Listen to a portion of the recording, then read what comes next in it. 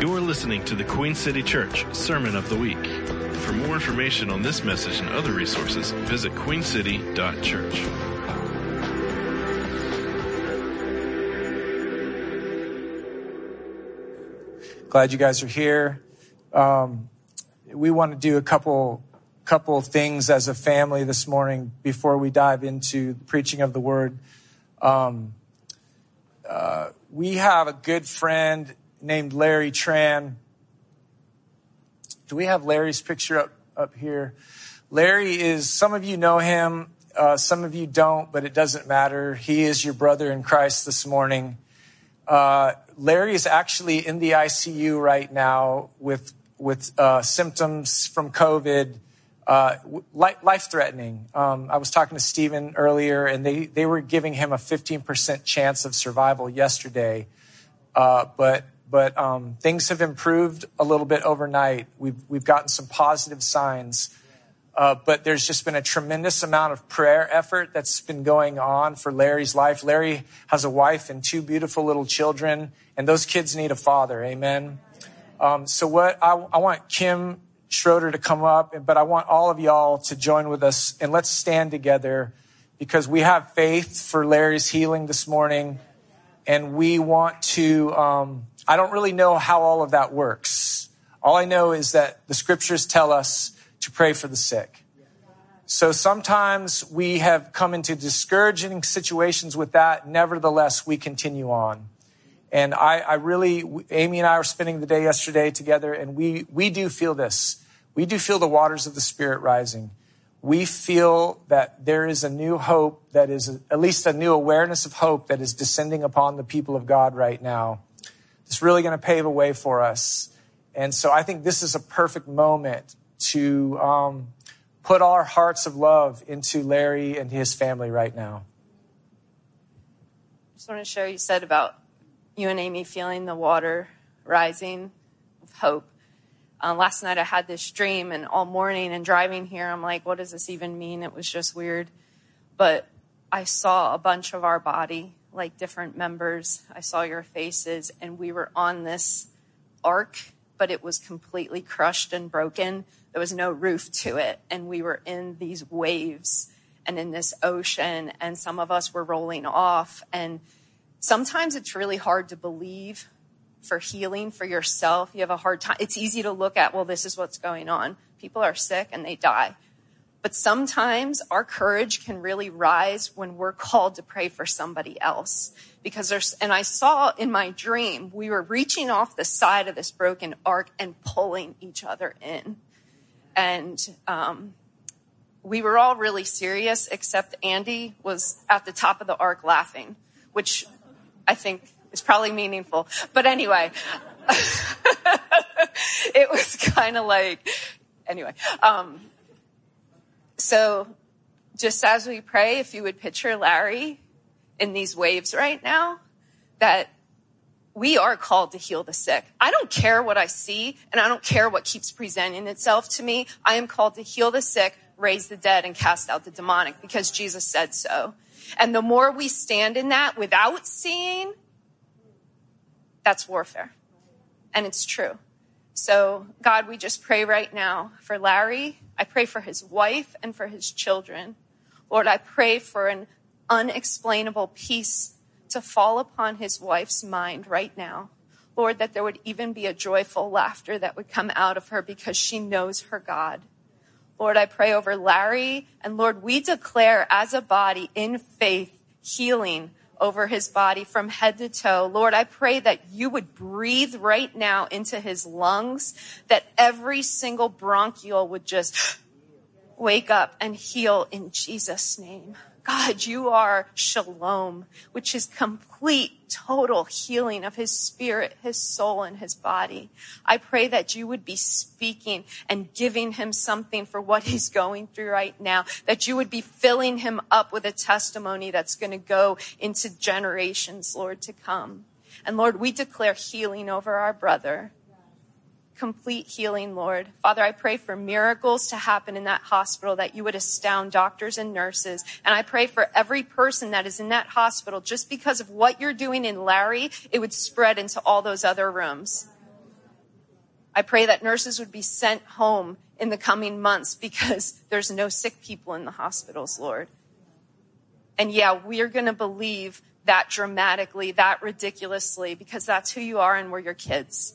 So we thank you for faith. We thank you for courage to stand up for each other and to reach our arms into scary stuff and pull each other out. And I pray that you would build that in this body, that this place would be a house of healing, that people would come to this place because they know if you go to Queen City, there's people that truly believe in the healing power of prayer.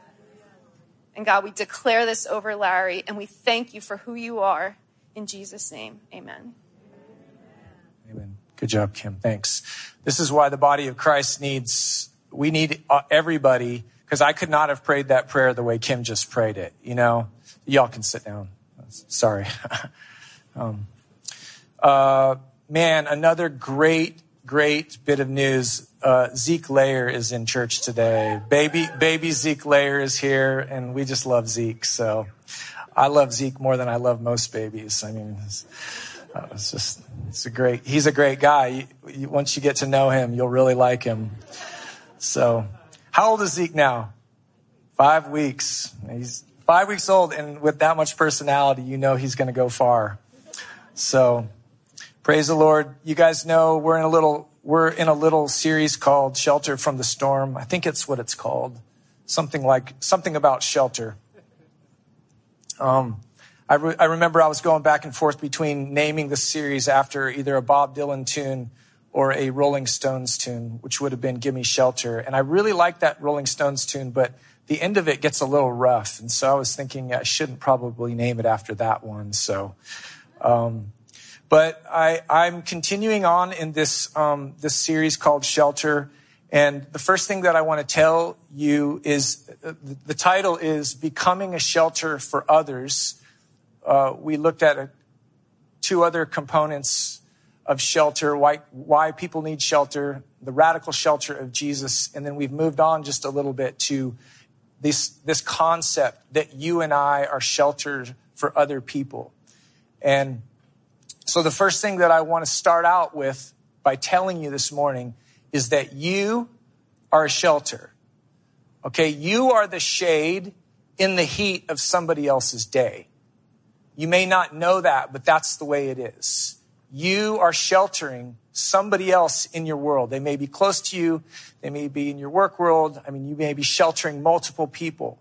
But who you are as a person and your maturity in Christ, how you've grown in the Lord, determines the capacity of the shelter that you can offer. But even if you have just a minuscule ability to offer shelter, you're still a shelter for somebody. And so when we read the Bible, there's this passage in Matthew 5, and there's this famous time when Jesus is preaching this sermon, and he's actually saying a whole lot of good stuff. And right in the middle of all of this amazing stuff that he's saying, he stops what he's doing and he turns to this audience. I think it's fairly large. I think it's numbers in the thousands, but he says this: you are the light of the world. He says, you are the salt of the earth. You've heard these scriptures before. I know you have. But he didn't say this. He did not say, all you people who actually have your lives together are the light of the world. He didn't say, you really spiritual people in here are the light of the world and the salt of the earth. He just turned to everybody in that room and said, you are the light of the world. All right? He said, you are the light of the world. You're a city on a hill that cannot be hidden. And then he goes on to say, let your good deeds shine out for all to see so that everyone will praise your heavenly Father. So you've heard me mention this scripture. This is my new favorite scripture. It's John 1:4-17. As he is in the world, so are we. As Jesus was in the world, so am I. As Jesus is in the world, so am I. Have you ever thought the opposite of that? Like, I'm not like Jesus. I can't be anything like Jesus. I'm definitely not the light of the world, and I'm definitely not the salt of the earth. I think many people are walking around assuming things that Jesus does not assume about you. From Matthew chapter 5, the Sermon on the Mount, you can gather from the text, it can be proved from the text that what Jesus assumes about you is that you are the light of the world. And it doesn't matter what you actually think about that or know about that. This is Jesus inaugurating the kingdom of God in the earth. It's a brand new way of being human. Jesus shows up on planet Earth and he surprises everybody with this secret that what you've assumed about yourself and everybody to your right and to the left is totally wrong. You've been thinking that you were darkness, but I'm telling you that you are light. You've been thinking you did not add any flavor to the world, but you are salt. You are actually a city on the hill and you cannot be hidden. So as he is in the world, so are we. So in every way, we want to follow him, not in theory, but in actuality. Amen? In the words that we say and the things that we do. So this is kind of a very practical message today. I think a lot of times preachers like to live in this world of theory and in this world of kind of like, I don't know. It's like we talk so much about just believing accurately that sometimes we miss the real practical and actual aspects that Jesus explained to people that they could do and why it was important. So it's actually important that you know that you are shelter. It is actually important that you know you are light and that you know that you are salt. So the words that we say and the things that we do are very important. So here we got Jesus. He's standing on this mountain in Matthew chapter 5. And it's not a TED Talk. You know, a TED Talk is one concept in 15 minutes and there's a PowerPoint. But Jesus talks for 3 chapters. He covers 100 different topics and he is not apologizing for it. He doesn't care if people understand him. He doesn't care if people are comprehending everything he's saying. He's giving it nevertheless. And I'm sure he's thinking that we'll figure it out later on. But he is declaring forth these radical truths that change the history of the world. All right? So his sermon is massive and it's comprehensive. And at least according to the Gospel of Matthew, it's the very beginning of the message that Jesus brought to the world. And he starts by telling people, this is the very beginning of his message. He starts his ministry by telling other people that they are the light of the world. Imagine that. God himself incarnates into human form with a message. And he starts with, you are the light of the world. Blessed are the poor in heart. Blessed are those who mourn. Blessed are those who are humble. Blessed are those who hunger and thirst for things to be made right. Blessed are the merciful. Blessed are the pure in heart. Blessed are those who work for peace. Blessed are those who are persecuted for doing right. Don't you think that maybe there were some folks listening to that sermon who thought to themselves, well, that is definitely not me. I'm not humble. I'm not merciful. I'm not pure in heart. And I'm not a peacemaker. But I promise you that Jesus definitely knew who he was talking to. And he said this stuff anyways. He said all this stuff to people who weren't humble, who weren't peacemakers, who weren't the light of the world, who weren't the salt of the earth. And yet here he is saying that very same thing. He's saying the opposite to people of what they believe about themselves. And he's still saying that to us today.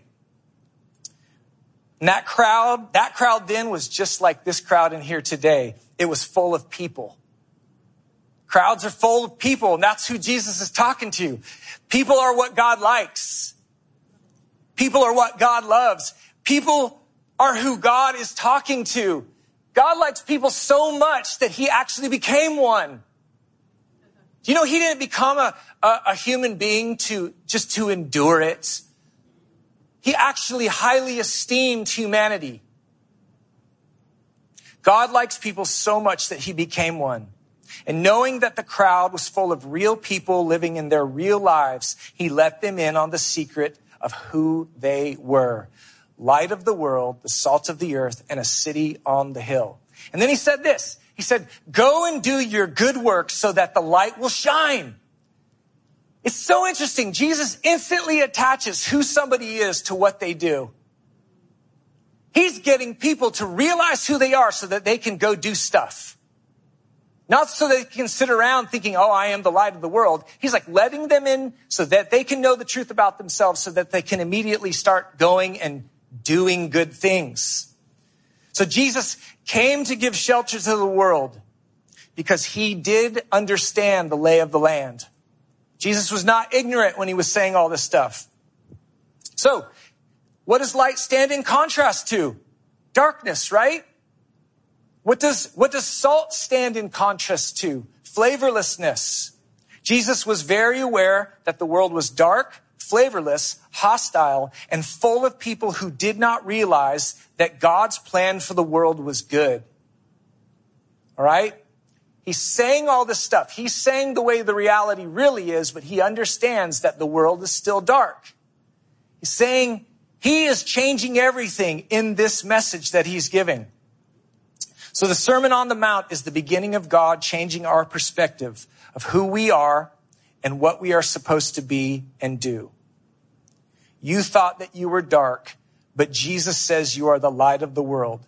You thought you were nothing, just something to be tossed out, but you are the salt of the earth. It matters that you see this.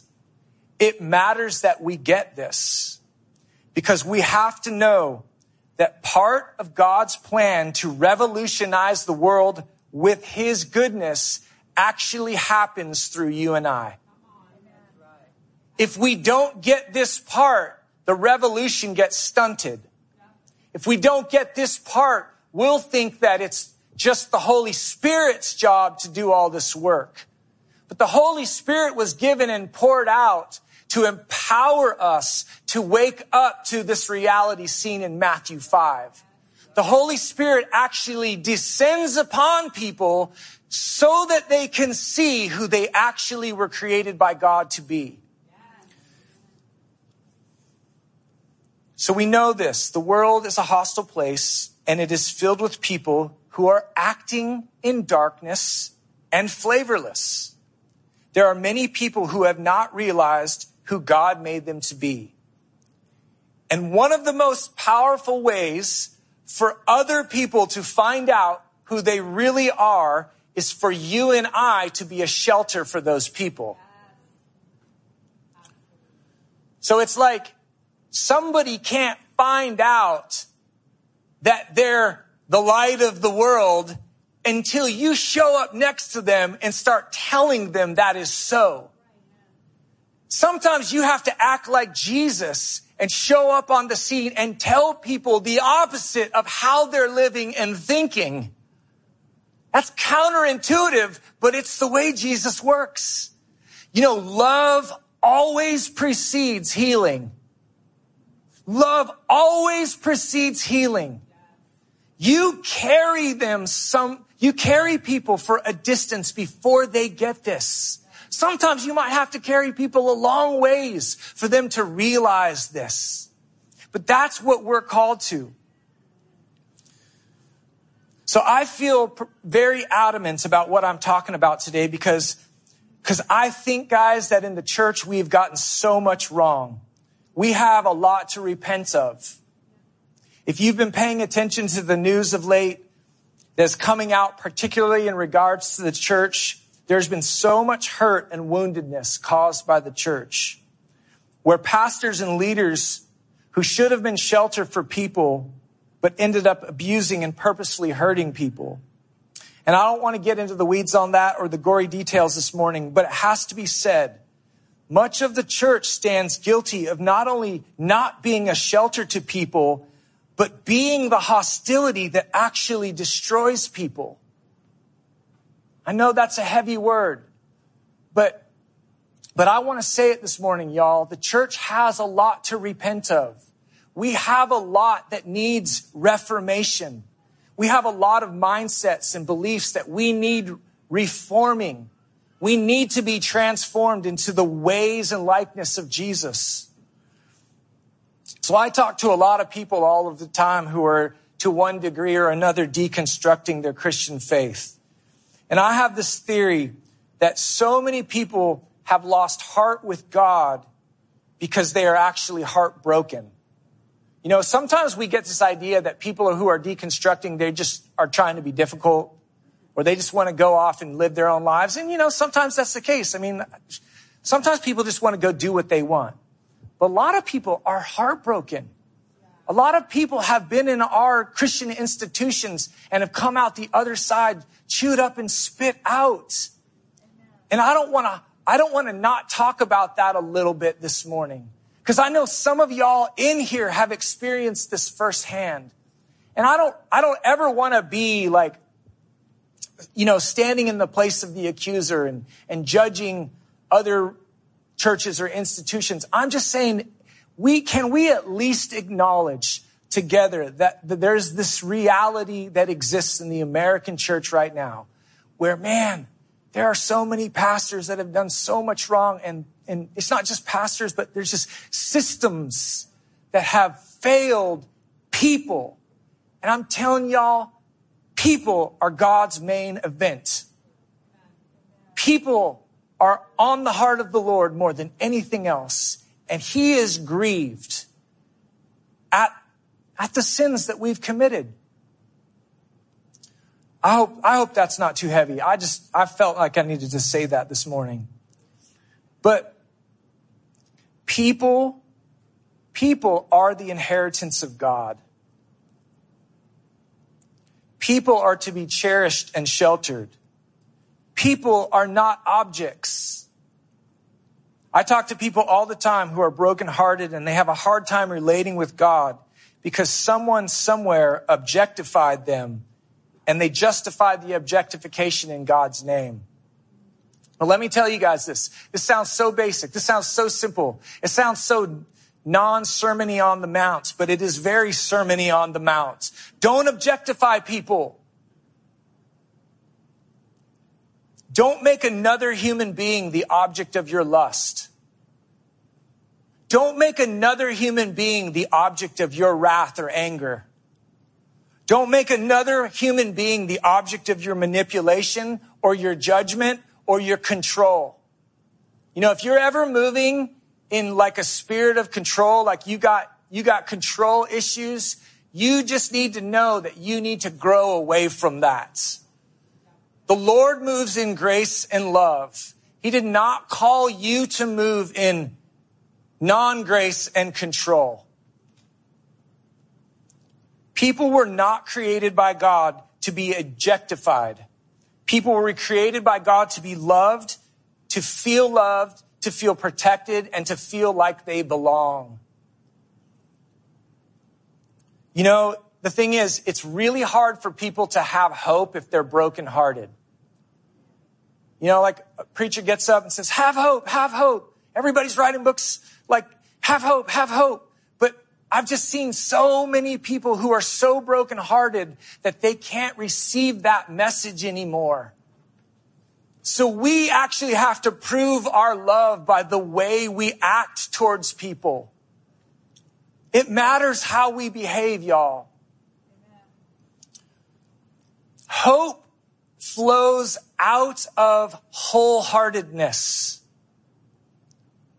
This is what the Lord wants to do. He wants to bind up the brokenhearted. He wants to make brokenhearted people whole again. And part of folks becoming whole is us like coming up alongside people and offering people space and grace and kindness and gentleness so that they could dare hope again someday. Hopelessness is a symptom of brokenheartedness. If you live in a world that is completely hostile towards you and you are always under attack, you will eventually get hurt. And if you live in a world where lies are valued more than truth, you will get hurt. If you live in a world where the mission is more important than people, you will get hurt. But Jesus came telling us the truth about who we really are. And we are becoming like him so we can lay hands on the world and the world can be healed. That's what we're doing, y'all. That's what we're doing at Queen City Church. Guys, here's the thing. I want to get a little bit practical. One of the most powerful shelter that you can build and offer another person is the gift of your carefully chosen gracious words. Your words matter more than probably anything else in your life. Words are so important. We need to think carefully about the things we say. Honestly, I've been so guilty of hurting people with my sharp tongue. Does anybody else have that problem? It's like we can destroy people with our words. We know this well. We can curse people. We can pronounce judgments and damnations on people. And Jesus actually goes on to say this in Matthew 5. If you do this, if you curse people, you will unleash hell on earth. How does hell come on earth, y'all? Hell comes on earth through people. How does the kingdom of God come to the earth? Through people. Y'all, we're not called to bring damnation to our city.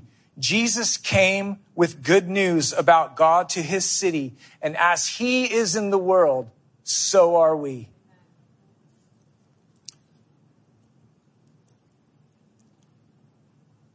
So here's another really incredible way to heal the brokenhearted.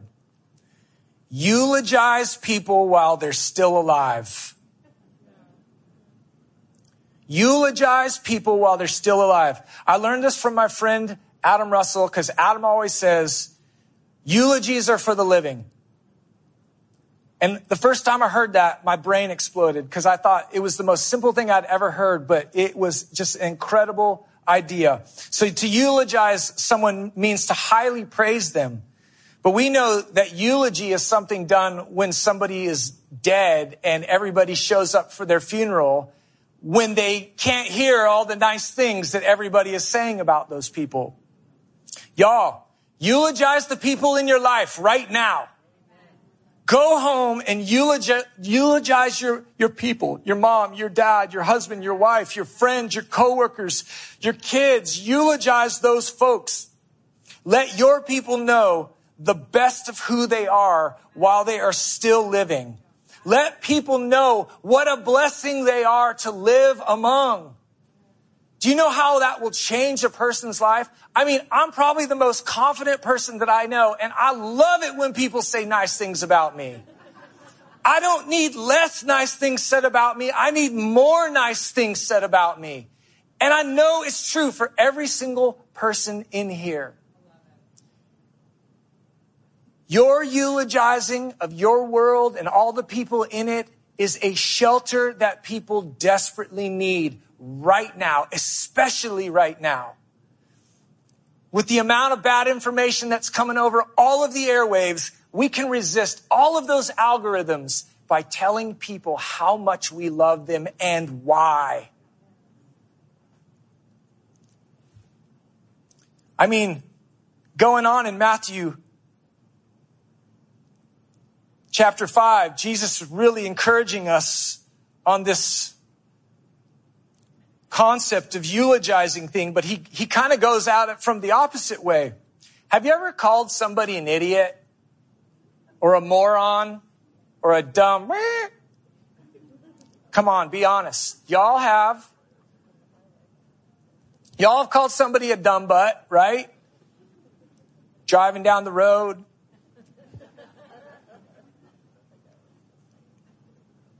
But this is crazy. I don't know how many times I have bypassed this in this reading of Matthew 5, but this is back to the thing I was saying about unleashing hell on earth. Jesus says this.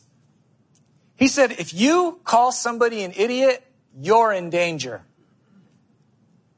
The Hebrew word is raka. Maybe that's why you've missed it before. He's like, if you call somebody raka, you're in danger. You can either go to court or you might be in danger of the fires of hell. But But I actually don't think Jesus was talking about eternal damnation. He may have been, but I think what he was saying is, if you got a bunch of people walking around the earth who are salt and light, and the power of their words are the most powerful thing on the planet, and they're walking around calling their neighbor idiots, all hell is going to break loose. And you have missed the point of who you are, and you've missed the point of what you're supposed to be doing for the people that you're walking among, who you're supposed to be eulogizing. And you have made the grave mistake, the grave error of calling somebody a donkey.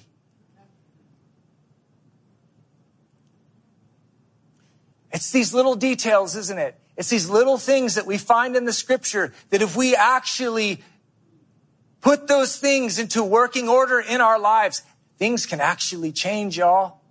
The world can actually change. I actually believe this. I actually believe that the world is getting better. I don't think the world is getting worse. I'm not preparing for Armageddon, y'all. I do not have buckets of food anywhere. I don't have a bunker in Montana. I'm planning for generations in front of me to come who love the Lord Jesus Christ and who are building shelters in the world so that other people can get to know him too. This right here is not an escape plan. This is not what we're doing. We are not planning our escape, y'all. We're learning how to live among people as real human beings who God created for his joy and his wonderments. So we don't want to call people idiots, right? We're the light of the world. We're the salt of the earth. Jesus is showing us all through the Sermon on the Mount that our actions matter. Our deeds prove that we are the children of God or not. And when we begin to let the Holy Spirit change our minds and turn toward the Jesus way that we see described in the Sermon on the Mount, we begin to come under the authority of Jesus, and we begin acting like him and looking like him, and the shelter he offered us so wonderfully, we in turn can be that shelter to those we come across in the world. So when you really think about it, God has decided that the best way of dispensing his healing to the world is for you and I to lay hands on the world. You know, God doesn't do much without you. God doesn't do much without you and I getting involved in this thing. I think that somewhere along the line, the church lost the plot a little bit about what we're actually supposed to be doing, because we emphasize grace through faith alone. So the concept that nobody is saved by their works is true. Like, we receive the gift of salvation from Jesus by grace alone. It's prevenient grace. We stumbled into it. It was revealed to us. We didn't do some kind of great math and figure that out. It was given to us. But there really is a mistake to make, that if you think that once you're saved, you can just go on not living like Jesus. There really is a call. There's a discipleship that is associated with following Jesus, that when we read the words that he spoke, like we see on the Sermon on the Mount, that we get convicted and something begins to change inside of us. Because our deeds do matter. I mean, after he's telling these people, you are salt, you are light, you're a city on the hill, he says, do good deeds so that other people can rejoice in God. He's connecting other people seeing God clearly because of what you do. He's connecting other people seeing God clearly based upon how you behave. So you and I are being sanctified by the Spirit, and we in turn to sanctify the other people in our world. The Spirit washes us in his love, and we in turn give that love to folks who so desperately need to be loved. And I want to tell you this. There's nothing romantic about what I'm saying. Like actual kingdom work of building shelter for people, becoming a shelter for people, is actually quite difficult. And it takes a lifetime of working. It's not like a season of your life that you do this for and then you get to take a vacation for 2 years. This is like part of our life. This is part of the Christian life of following Jesus. It's hard work. So I don't want to oversell it to you, but it's like, in one sense, it's like being a parent. Sometimes you're feeding your kids and there's no reciprocation of love. Like, do you guys ever, if you got kids, you ever had that experience where you're just like, what am I doing this all for? Like, this is crazy. Like, I give this person every ounce of my energy and all I get in return is crying and whining and everything that goes along with that. It's hard to see the harvest of fruit, but it comes. Eventually it comes. You begin to see the harvest of your actions and your good works.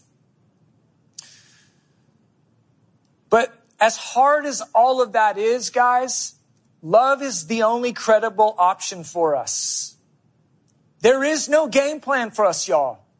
There's no strategy. There's no getting super fancy and getting so organized that we can fake the world out and get them to believe in Jesus. Love is the game plan.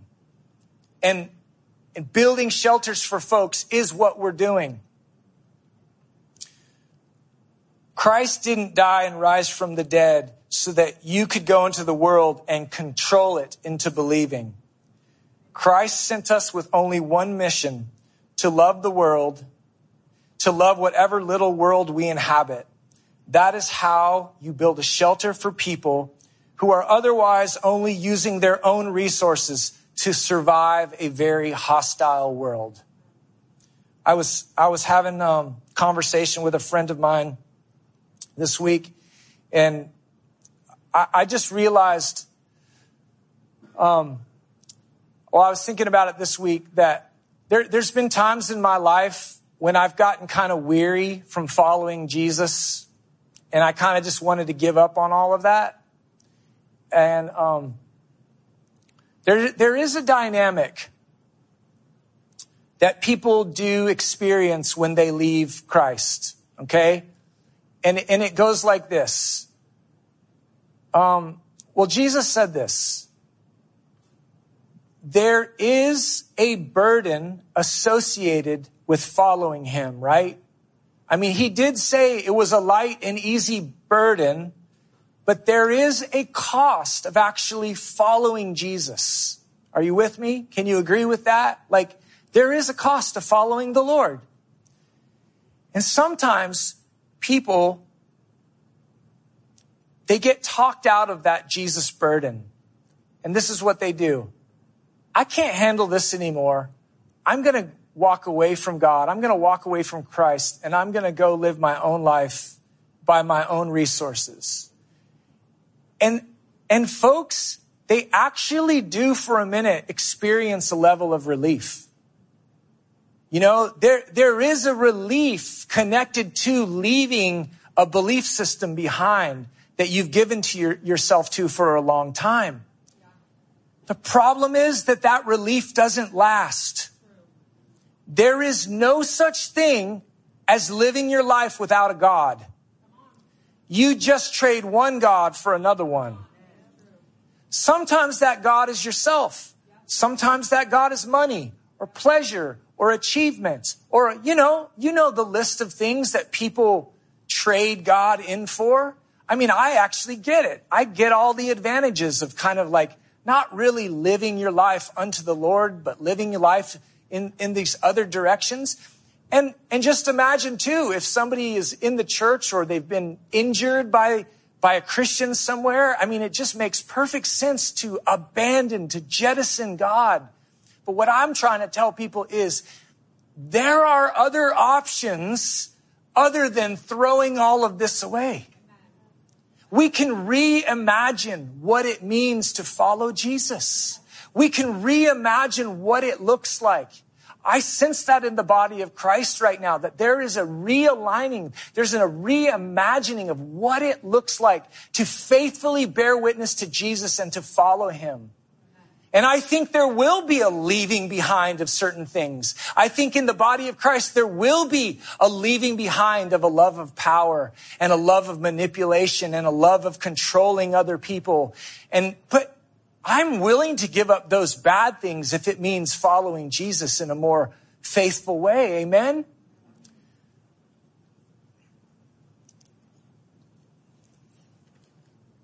So that's the end of that part of my message. I just want to close out with one little bit more. If you guys can just bear with me a little bit. I don't really know how to preach yet, to be honest with you. I'm still figuring this out. It's like sometimes I write down every word. Sometimes I write down an outline. Sometimes I just, I wing it. And that's just the worst thing of all. But what I know about preaching and listening to preaching is that sometimes there's like a whole lot of information that goes across the airwaves and maybe just a couple of things land. And I don't really know that we're ever going to solve that. One thing that I really love is I love it when preachers share their heart. I love it when pastors share what is actually going on with them and what are they actually seeing. What are they actually like? I like Robin is always keeping his eye on the horizon. He's like telling us what the Lord is saying, what the Lord is doing, and how does that relate to our life? So I just want to share this thing that happened to Amy and I. During the sabbatical that Robin and Donna have been on, Amy and I have been spending more time together than normal, kind of like paying attention to what God might be saying us. So I don't know if you've ever been in a season of this before, but it's not all daisies and roses. Sometimes when I say we're seeking the Lord, what I mean is we're having conversations back and forth, and sometimes the conversations don't always go smoothly, right? But when they do go smoothly, and when you find a rhythm and you both start hearing the Lord say the same thing, it starts really piquing your interest. And you start paying close attention. And Amy and I, we were looking to the Lord for a picture of what he was doing at Queen City Church in this moment right now. I was sharing with the volunteers this morning that Queen City Church is in a season right now of gaining strength. We're coming out of COVID. We're coming out of the election. We're coming out of a very difficult past couple of years. And we're not at full strength yet. We are in a season where we're regaining strength, right? So part of that is that, guys, we need each other more than ever before in this moment. Like Amy and I, we appreciate y'all being here. We love that you guys bring your kids to church. Bringing a load of kids to church is difficult. So if you do that, man, you get extra crowns in your jewels in your crowns in heaven. I don't know about that, but so we're driving to Asheboro yesterday to have some lunch with some friends. And we were praying. We're like, Lord, we need a picture. What is this like? What is it like to regain strength? And Amy and I always respond to metaphors that have to do with the land. We are a land-oriented people. So if you start talking about farming, gardening, gardens, wells, digging wells, like that is the crosshairs of the metaphors that we are always looking for. And the Lord began to speak to us that right now, all of us together are digging a well. And the thing is, we're not digging a new well. We're redigging an existing well. All right? Bear with me. I know this is taking long. We're redigging an existing well. And I said to Amy, I think that's a story in the scripture. And so she gets on her phone. I'm driving. She's Googling it. And we found a story in Genesis chapter 26. And it's the story of the patriarch Isaac is redigging his father Abraham's wells. So what happened was God blesses Abraham. Abraham comes into this land. He digs all of these incredible wells. There's not a lot of rainfall where they're living, so you have to have wells. And these wells are producing so much water that Abraham is incredibly blessed, and he's blessed so much that the other people that were living in the land got mad. And after Abraham died, they went and clogged up all of those wells with dirt, with rubble, with rock. They filled these artesian wells up to the ground and clogged them up for good. And I just think, y'all, in my life, I've had this well inside of me that I have known about, and I have accessed it at times in my life when I have really needed it. When there was no rain falling from the sky, there was this living water that was inside of me. And you know what has happened in my life? The enemy has clogged those wells up. The enemy has brought discouragement and deception and defeat and cynicism and sarcasm and my meme-making ministry and just dumped them into my internal well. You know? I mean, I love a good meme, but let's be honest. You can't live your whole life by memes, right? It's dangerous territory. It's like you can go over and play in there for like 30 seconds, but you don't want to live your life over there. That's a lot of a lot of real strange anxiety embedded in those things, you know. But this incredible story in Genesis 26 says this. Isaac went and redug all of his father's wells so that they were producing water again. And then a strange thing happened. He starts getting water for everybody, and everybody comes to Isaac and starts taking those wells that he had worked so hard to dig up again. And rather than going to war with any of those people, he just kept giving one well up after another. He's like, he would dig a well that his father dug. He would redig it. Somebody would come and say, that's my well. He would go, okay, you can have it. He would go on to the next place. He would redig one of his father's old wells. Somebody would come, say, that's my well. And he would go, you can have it. And finally, Isaac lands in a place where he digs out the well, and the well was his. And you know what he named that well? He named it Rehoboth, which is this: God has made a place for me. God has made room for me. God has made a way for me. And y'all, this is kind of a prophetic word, but I encourage you guys to take a look at that well that's in your life. If it's been clogged up, if it's been filled up by the enemy or whatever, you know how life goes. You just get the cares of the world in there. You get all kinds of strange things going on. The Lord is encouraging us to dig those wells up right now. And there is a grace, there's an empowering part of the Spirit that will enable you to do that if you ask him. You know, because I know this. The Lord has a really good future for this church. The Lord has a really beautiful future for your family. No matter where you are in your life, whether you're single, married, got kids, don't got kids, you want to be married and you're not married yet, or you don't want to be married and you got a spouse and, you know what I'm saying? Like, the Lord has goodness in store for us. And I love what Kim was saying. I don't care how many times I haven't seen somebody healed. I'm going to keep praying for people.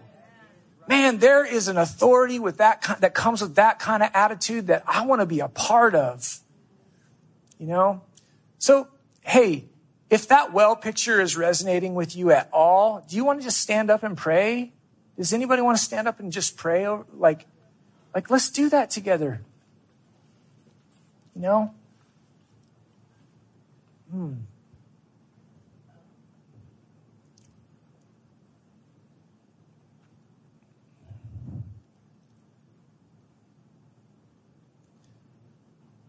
You know, there are things that we can do.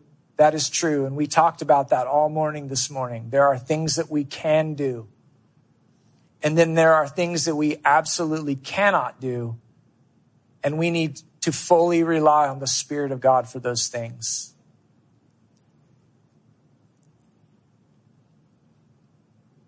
So, Father, our prayer to you right now is that you would give us wisdom and grace to change and to go the ways that you have described in Matthew chapter 5 and in the rest of the Bible. Lord, let us take your words, consume them, and head towards those realities. Because we know that in those realities, the world is forever changed. But Lord, let it be far from us that we would attempt to do any of this apart from you. And our prayer this morning is for an outpouring of your Holy Spirit in such a way that in the coming weeks, in the coming months, in the coming years, we would stand in amazement at the way the waters rose, at the levels of healings, at the levels of blessings, at the levels of encouragement that have come for us.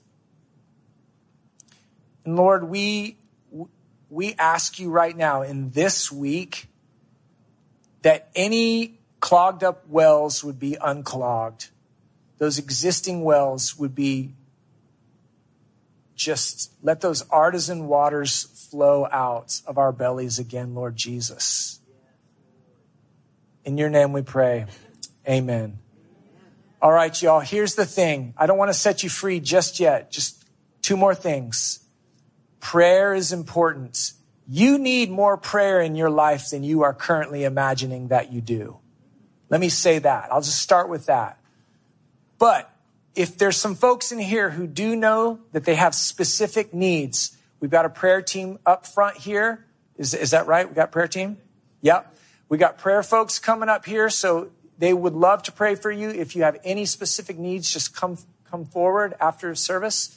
And then the other thing that I want to say is this. You know you don't have to wait for small groups to start for you to get together with somebody. Did you know that if you have a desire for community, that desire is an invitation from the Holy Spirit to you right now to invite somebody out to lunch? If you sense that you're lonely and discouraged and don't have any friends, there's a bunch of people in here who want to be your friend. So don't rush out the door. Say hello to a few people. Maybe greet somebody with a holy kiss. Maybe invite somebody out to lunch. In Jesus' name, amen. All right, y'all are free. You've been listening to the Queen City Church Sermon of the Week. For more information on this message and other resources, visit queencity.church.